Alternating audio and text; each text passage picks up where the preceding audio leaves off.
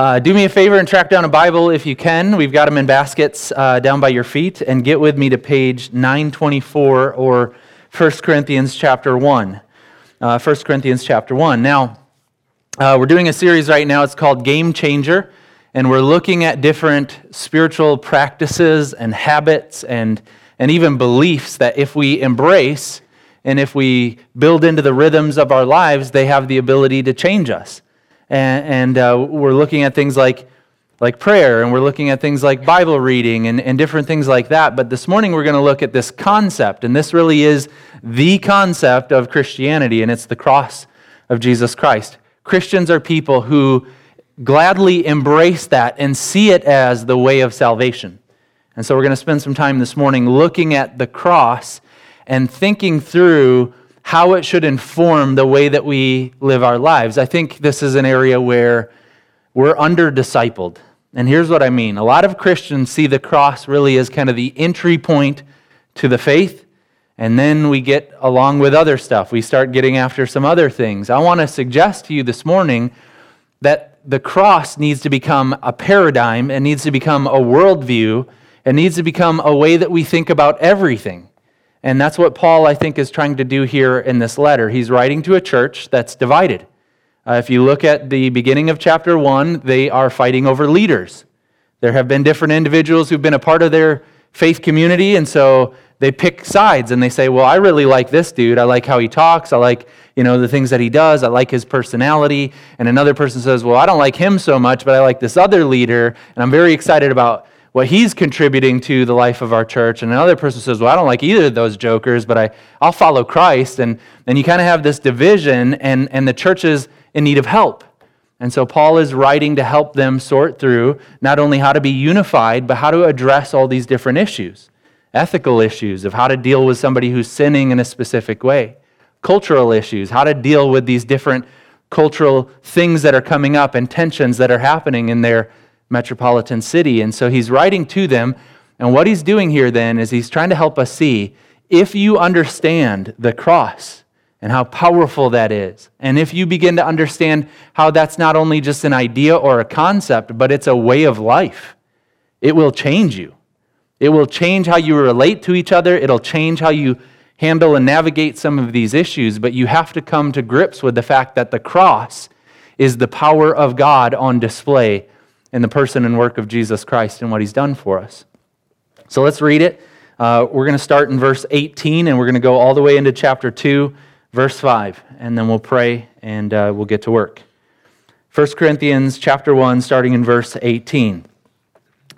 For the message of the cross is foolishness to those who are perishing. But to us who are being saved, it is the power of God. For it is written, I will destroy the wisdom of the wise, the intelligence of the intelligent I will frustrate. Where is the wise person? Where is the teacher of the law? Where is the philosopher of this age? Has not God made foolish the wisdom of the world? For since, in the wisdom of God, the world through its wisdom did not know him, God was pleased through the foolishness of what was preached to save those who believe. Jews demand signs and Greeks look for wisdom, but we preach Christ crucified, a stumbling block to Jews and foolishness to Gentiles. But to those whom God has called, both Jews and Greeks, Christ, the power of God and the wisdom of God. For the foolishness of God is wiser than human wisdom, and the weakness of God is stronger than human strength.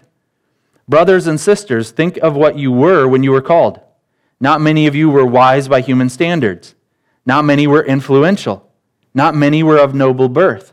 But God chose the foolish things of the world to shame the wise. God chose the weak things of the world to shame the strong. God chose the lowly things of the world and the despised things and the things that are not to nullify the things that are, so that no one may boast before him. It is because of him that you are in Christ Jesus, who has become for us wisdom from God. That is our righteousness, holiness, and redemption. Therefore, as it is written, let the one who boasts boast in the Lord. And so it was with me, brothers and sisters.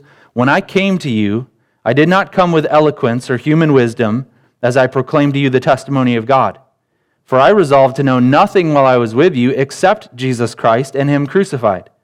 I came to you in weakness, with great fear and trembling. My message and my preaching were not with wise and persuasive words, but with a demonstration of the Spirit's power, so that your faith might not rest on human wisdom, but on God's power." Let's pray.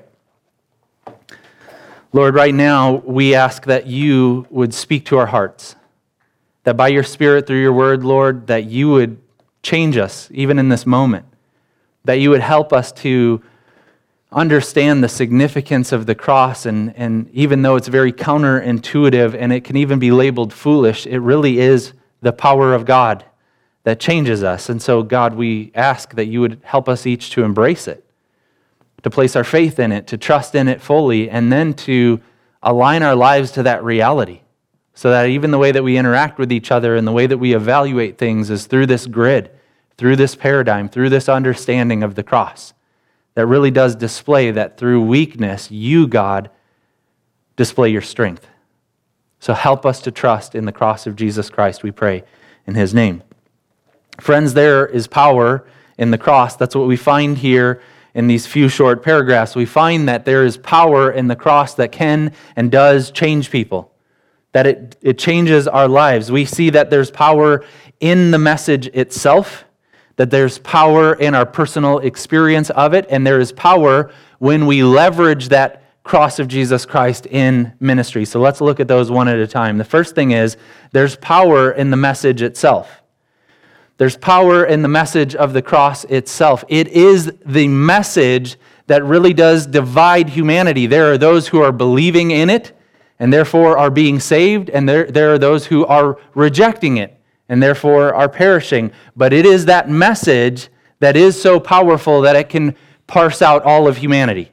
So look with me at verse 18. It says, "For the message of the cross is foolishness to those who are perishing, but to us who are being saved, it is the power of God." So the message of the cross is this dividing line. People are either rejecting it and perishing, or they are believing on it and being saved. But it is a message. And that's one of the issues that people have with it. It is an announcement. It's good news of what God has done, and our human hearts do not like that. Our human hearts would prefer that we would be told what we can do. If there's a God and we're supposed to relate to him somehow, please tell me the different steps that I would need to take so that I can have that relationship with him. That's what all the other religions of the world do. They give you a prescription. They tell you if you want to be a good person and if you want to be a good religious adherent, here's what you would need to do. And it gives you a prescription of be this kind of individual, do these certain religious practices, do them with diligence, do them with passion. But Christianity comes along and it says, here is an announcement, not of what you have to do, but of what God has done when he sent his son. It's a message, and that message changes things. It's not just like the 24-hour news cycle where you hear something and you go, oh, that's fascinating, and then by the end of the week you don't even remember that. It's more of the magnitude of the kind of news that when you hear it, you know moving forward for the rest of your life, everything has changed. For instance, Steve and I, we were talking about that Haiti earthquake back in 2010. And Ash, my wife, and my sister-in-law, Courtney, were both in Haiti that day, and they were the last plane to get off of the island before this huge earthquake struck, and there was huge catastrophe there. And getting the news of that earthquake and getting the news that the girls were okay, that's what I'm talking about. There's news that when you hear it, it's not something that you just quickly forget about. You recognize this is a game-changing reality. When you hear the news that God loves you and sent his son to die in your place, though it's just a message, it's a message that changes you. It's the message of the cross, that he would go to a cross and die for you and die for me. That changes everything.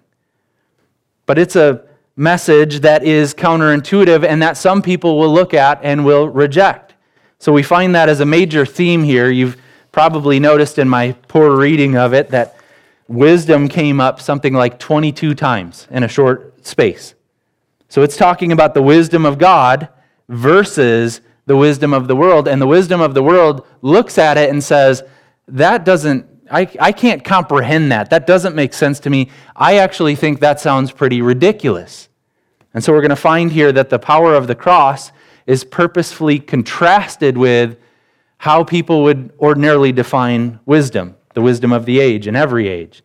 And you guys know what that looks like. Wisdom for us means intelligent, strong, powerful, influential, noteworthy, those sorts of things. But at the cross, we find this kind of very counterintuitive wisdom at play. And it's this reality that God has chosen to display His wisdom through this mysterious thing called the cross. So let's look at it, verse 19. For it is written, I will destroy the wisdom of the wise, the intelligence of the intelligent I will frustrate. So the whole design that God has implemented is, I'm going to show my wisdom off in the world. I've got a plan. I'm going to bring about salvation. But it is going to be so counterintuitive that all of the wisdom in the world is going to be frustrated by this reality. That people are going to assess it and go, that doesn't seem to be right. It seems foolish. But God is showing His true wisdom here. Verse 20, where is the wise person? Where is the teacher of the law? Where is the philosopher of the age? Where are the smartest people in the world? Did they come up with this? Could they perceive this? Did they anticipate that this was the plan? No, none of them had this prediction that this is what God was going to do. The wisdom of the world falls short in coming up with this beautiful plan that God has. And so even the smartest people in the world do not come up with this plan, but this is God's plan. He's going to save us through the cross. So, who's the smartest person that you've ever come in contact with? When you think about that and you think about the people that you've encountered and, who are the people that just come to mind and you go, man, this person is so intelligent, so wise, so smart. And you think about that person and the Bible is saying, no matter how incredible they may seem, their wisdom is limited. And it doesn't add up to this incredible, powerful plan of God. So for me, I thought of one of my high school teachers. Now, I was a very poor student because I didn't care. I was just a skater dude that kind of moseyed around, did my thing, and showed up where I thought I needed to be, but I didn't really care about school. And I had a class with Mr. Muldowney, and he was a psychology teacher at Hananiga, and I go into his class, and I begin to interact with this teacher, and I begin to become very impressed by him because he's so smart and so witty and so perceptive. And so he gives all of us nicknames. Every class member, he comes up with a nickname. So I'm Tree Boy because my parents own a Christmas tree farm. Hey, Tree Boy, how's it going today? So I come in there, and he begins to ask these very kind of probing questions. And I begin to realize, this guy can read my mind. Like, he's so smart, he knows what I'm thinking. So I'd actually be coming to class with like a nervous excitement. Like, okay, I'm about to interact with maybe the smartest dude that I've ever encountered before, and he's going to read my mind. So I'm very careful with what I share, and very cautious about the stuff that I'm like, does he know what I'm thinking right now? Because he was so wise and intelligent, and it left such an impression on me, this teacher, and how great he was as a teacher and as an individual. It left such an impression on me that when I went to college, I actually started down the track of, I majored in psychology because of Mr. Muldowney. So maybe one of the most intelligent, one of the most witty, one of the most perceptive people that I've ever met, when I read this Bible passage, I'm reminded, as smart as that guy is, his system of thought doesn't compare to the system of the gospel.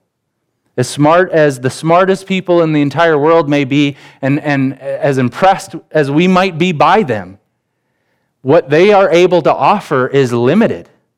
And the true wisdom and the true power is not found in accumulating more and more information, but it is in understanding what God has done in the sending of His Son. That's where the true power and the true wisdom is, and God designed it in such a way that the wisdom of God frustrates the wisdom of the world. Look at verse 20. Has not God made foolish the wisdom of the world? Verse 21, for since in the wisdom of God, the world through its wisdom did not know Him, God was pleased through the foolishness of what was preached to save those who believe.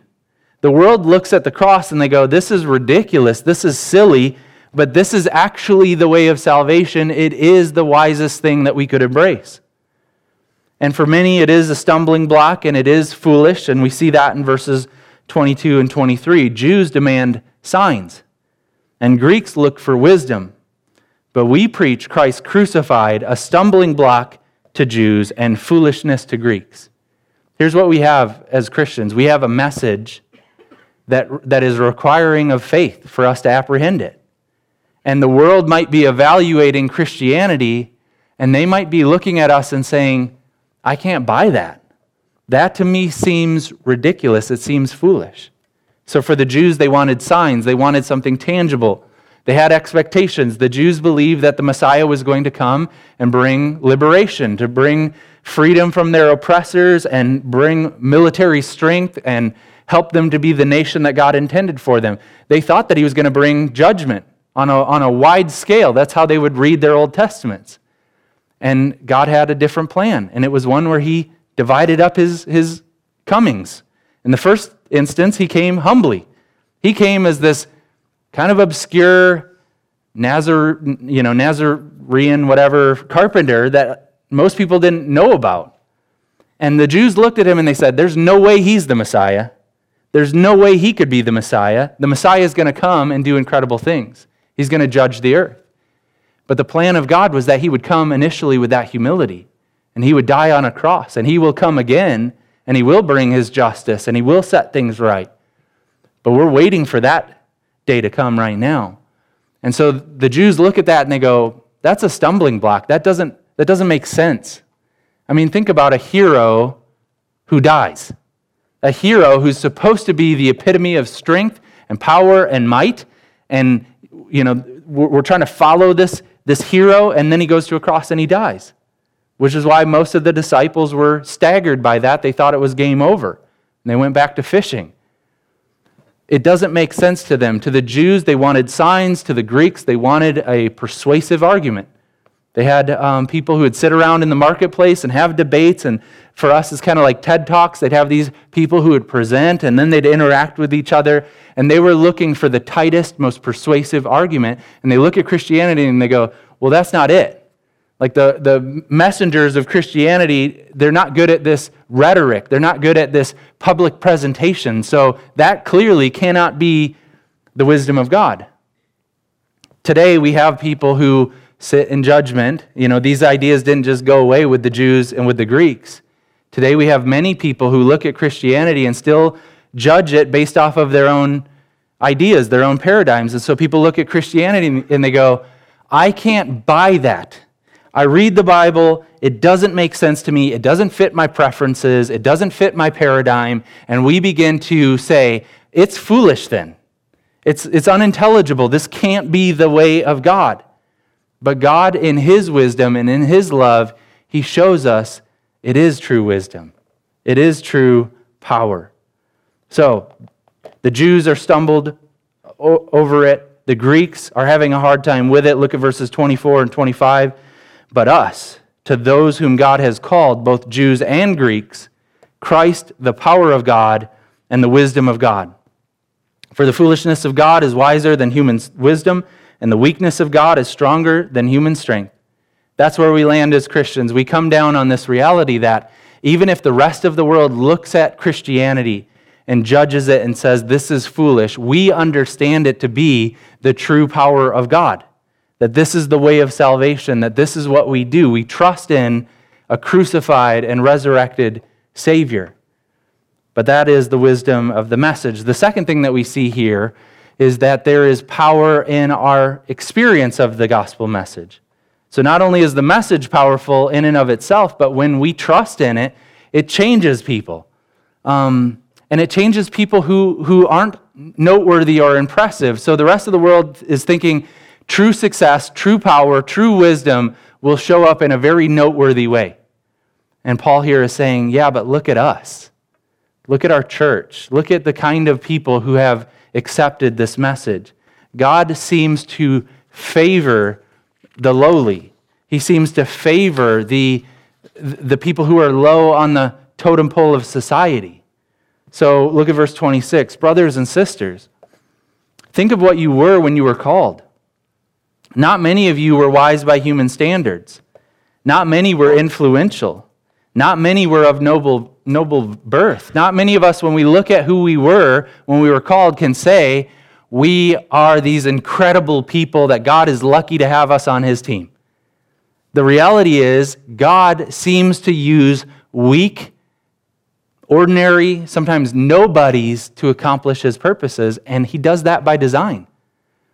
He's not opposed to using noteworthy people, by the way. George Whitefield grew up in a very affluent family. He was of noble birth, and he became a preacher. And he said of this passage, I am so thankful to God for that M, because it doesn't say not any of you, but not many of you. And he said, I'm glad that I'm in that minority of influential, noteworthy, noble people.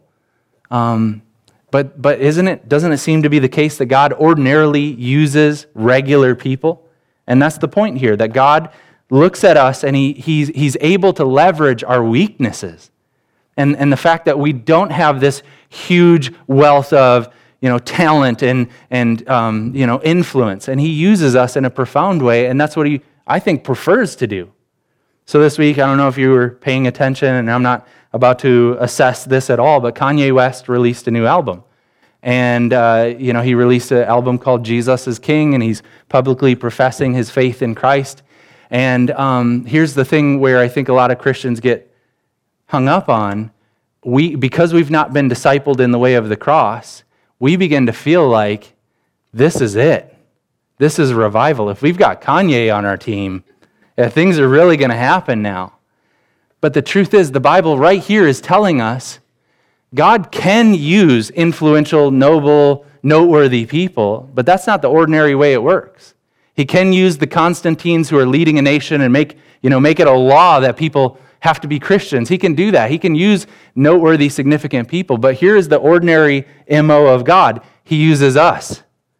He uses ordinary people like us, and he's able to do that, and it actually magnifies the power of the gospel. Because no longer can we credit it to our own strength. We have to credit it to the work of God. That's good news for us. That means we're in. That means we can be used of God in a profound way.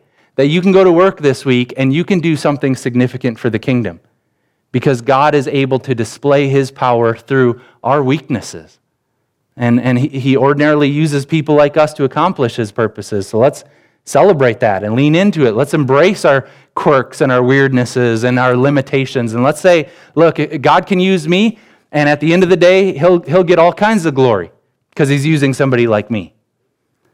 So why does he do this? He does this to nullify the wisdom of the world. Look at verses 27 and 28. But God chose the foolish things of the world to shame the wise. God chose the weak things of the world to shame the strong. God chose the lowly things of this world and the despised things and the things that are not to nullify the things that are, so that no one may boast before him. So he's saying he is doing this by design so that we are not tempted to think we did it. It was our talent, it was our strength, it was our ability that accomplished this. He uses weakness to display his strength. That is the way of the cross. He uses what appears to be a loss to display his victory. So he wants us to embrace this way of the cross and to evaluate things accordingly, that when we are weak, God can use us incredibly, and that means that we can't boast about what we're doing.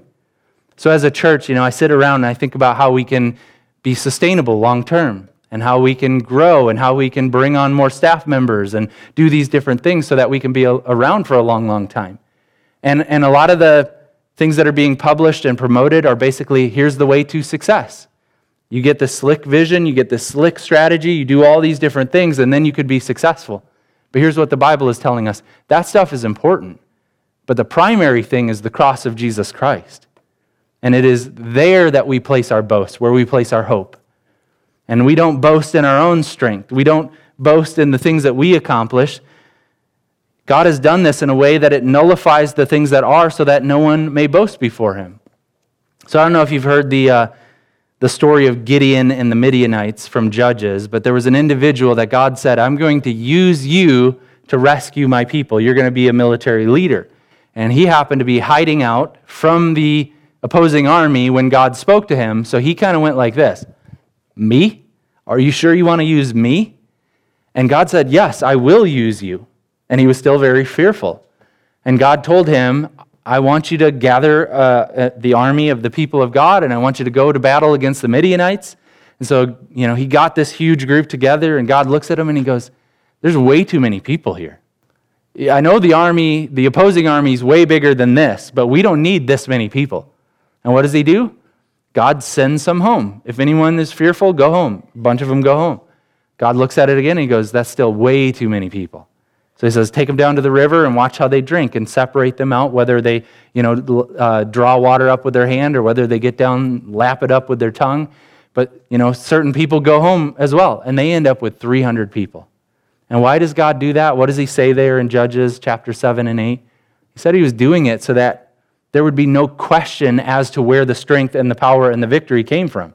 There would be no chance that Gideon was going to boast in his, religion or his military expertise. It was all going to be the work of God. And they fight and they win. And everyone gets all excited. But here's the human heart. Here's what we do. This is why we so desperately need these teachings. Even after they won and they recognized God did this, what did they do? They started bringing all these gifts to Gideon, saying, man, we love you. Thank you for leading us. Thank you for helping us be victorious. And they give him gold and jewels and all this stuff. And then he makes something with it. It's called an ephod. It's like a vest. It's like a religious garment. And he makes it, and it's beautiful. And then he hangs it up, and then they start to worship it. They start to worship a vest that he made. And they start to treat that thing as if it were the object of, their worship, their concern. And it became, as it's described in Judges chapter 8, verse 27, it became a snare for the people of God. Why did they do that? You read a story like that and you go, that's just ridiculous. Why did they do that? And here's why. The human heart gravitates towards something that we can put our name on and something that we can own. It gravitates toward trusting in something that we can fashion with our own hands. And instead of relying on what God does, we rely on what we can contribute. And then that becomes the significant thing. So God here is reminding us the way of the cross is one where we trust in what he has done and we don't boast in anything else. We don't boast in our achievements or our accomplishments, but we boast in Jesus Christ. Look at verses 30 and 31. It is because of him that you are in Christ, who has become for us wisdom from God. That is our righteousness, holiness, and redemption. Therefore, as it is written, let the one who boasts, boast in the Lord. He's saying Jesus Christ is it. If you're a Christian, you think about him, you celebrate him, you worship him, because it is because of him that you are in Christ. And Jesus is for you everything that you need. John Stott points out that this is kind of pointing at the three different tenses of salvation. There's a reality that God saved us and that he's saving us presently and that one day he ultimately will save us and bring us into glory. And Jesus is the one who accomplishes all of that. So we've been saved. We can look at the day when we trusted in Christ and God declared us righteous. He looks at us and he says, you are right because I see in you the righteousness of my own Son, Jesus Christ. There's a day when we were saved. But all of us in here that have been Christians for any amount of time, we know we still need a lot more saving. There's some work to be done. We're not holy yet. And though we might try certain things and we might hope to grow in certain ways, there are still things that we wish we were a lot further along on. But God is saving us. Jesus is saving us. He is making us holy.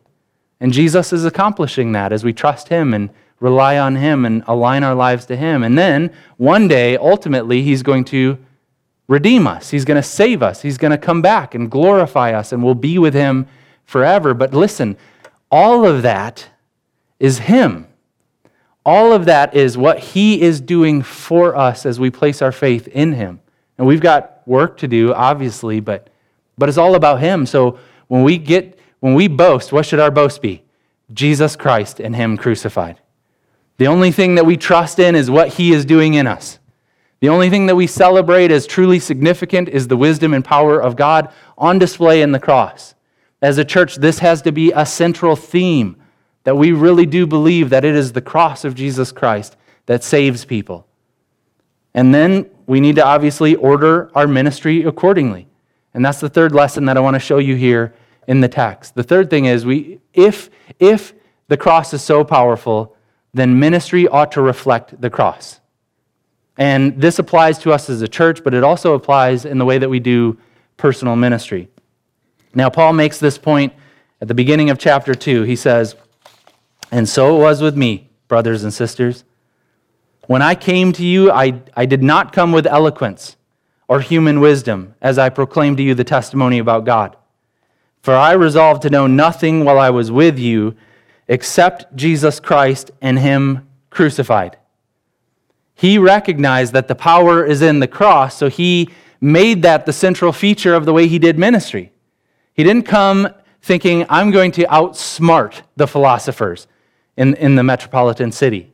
I'm going to polish my message so that it's so eloquent that people walk away going, man, Paul is an awesome communicator. Now, what does he make the emphasis of his ministry? The cross of Jesus Christ. I made that, Paul is saying, I made that the central theme. And I came in that way trying to communicate that truth because that is where the power is. One of the most important sermons on preaching that I've ever heard was by a guy named Timothy Keller. And it's titled, How Preaching to Change People in Their Seats. Preaching to change people in their seats. And here's what he's talking about. Some of the ideas here from 1 Corinthians, and the basic premise is, if you preach Christ crucified, you don't have to wait for that to have an effect on somebody. It is so powerful that the preaching moment becomes a redemptive event. If the Spirit of God is taking the Word of God and the emphasis on Christ crucified, people will be changed on the spot. So you come to church, you open the Bibles, he's talking about preaching in a way where people, by the Spirit of God, through the power of God, are changed on the spot. He quoted another guy, a late pastor named Dr. Martin Lloyd-Jones, and Lloyd-Jones put it like this. He said, I don't mind if people are taking notes at the beginning of my sermon, but if they're taking notes at the end, I'm not doing my job. And here's what he's suggesting. There's a point in a sermon, there's a point when the emphasis on the crucified Savior becomes more than a concept. It becomes a reality. And when that happens, you're not taking notes anymore. You put your pencil down. When that happens, you're worshiping. You're recognizing what God has done for you and is having a profound effect on your heart and your mind, and it's changing you. And that's what Paul is suggesting. If the cross is that powerful that it can change people right where they're at, then the ministry needs to emphasize that. It needs to be about that. It needs to be designed to accomplish that purpose. And then even the way in which ministry is done, the manner in which it's done, should reflect the way of the cross. So look with me at verses 3 and 4. It says, I came to you in weakness with great fear and trembling. My message and my preaching were not with wise and persuasive words, but with a demonstration of the Spirit's power. He's saying, look, the way that I preached, it wasn't, me trying to impress people, but I simply presented Jesus Christ crucified. I came with weakness and fear and trembling, but I came with the powerful message. Now, I feel that this morning, especially for some reason, as I'm preaching, I'm going, man, this is really poor preaching, but this is really powerful stuff. And as Spurgeon used to say, they might preach a better sermon than me, but they can't preach a better Savior than I can. The power is not in how it's delivered. The power is in the person and work of Jesus Christ and what He's done for us. We need to be confident that we're designing our ministry in a way that says, that's going to change people. And if people walk away from church and they go, man, Core, he's so good at whatever, or, that church is so great at this or that, we're missing out on the fact that God is calling us to celebrate and elevate the person and work of Christ. One of my professors, he put it like this. This is Dr. Carson. He said, as long as people are impressed by your powerful personality and impressive gifts, there's very little space left for you to impress them with a crucified Savior. If you go to church and you walk away being impressed by everything that happens there, but you're not thinking about the Lord, are we really doing what we're supposed to be doing? The power is in Him and what He's done for us on the cross. And that's the whole point of this thing. We see the purpose there in verse 5. Look with me at verse 5. It says, so that your faith, it's all done in this way, it's all designed this way, it's all set up this way, it's all rigged so that your faith might not rest on human wisdom, but on God's power. What we want then is for the faith that we have to be rightly placed in Jesus Christ. We want our faith to rest in Him, confidently knowing that what He has done for us on the cross is the power and wisdom of God. So the message of the cross is powerful in itself. It is powerful in our personal experiences. It is powerful when we put it to work in our ministries. So shouldn't this powerful message be communicated with simplicity? And shouldn't we place our faith in Jesus Christ, the one who is willing to die for us? So I'm going to pray now, and I'm going to ask that the band would come back up. And we will... I know that in a space like this, with this many people, there are some who maybe have never trusted Christ like this, never surrendered to Him. So let me pray and ask that you would have the courage to move forward in faith. God, I pray right now that by your Spirit, if anyone in here has not put their confidence in you, but they've put it in something else, they believe that Christianity is just something that they can kind of tack on to their lives, but they don't see the cross as kind of the reality, the central theme. Would you help them to take a step of faith right now and to make it public and to talk to other people, give them courage to be vocal about what's happening in their hearts right now? But as a church, God, we want to be all about this thing. We want to be really good at communicating the cross in a way that leads people to saving faith in our Lord and Savior. So we pray this in Jesus' name. Amen.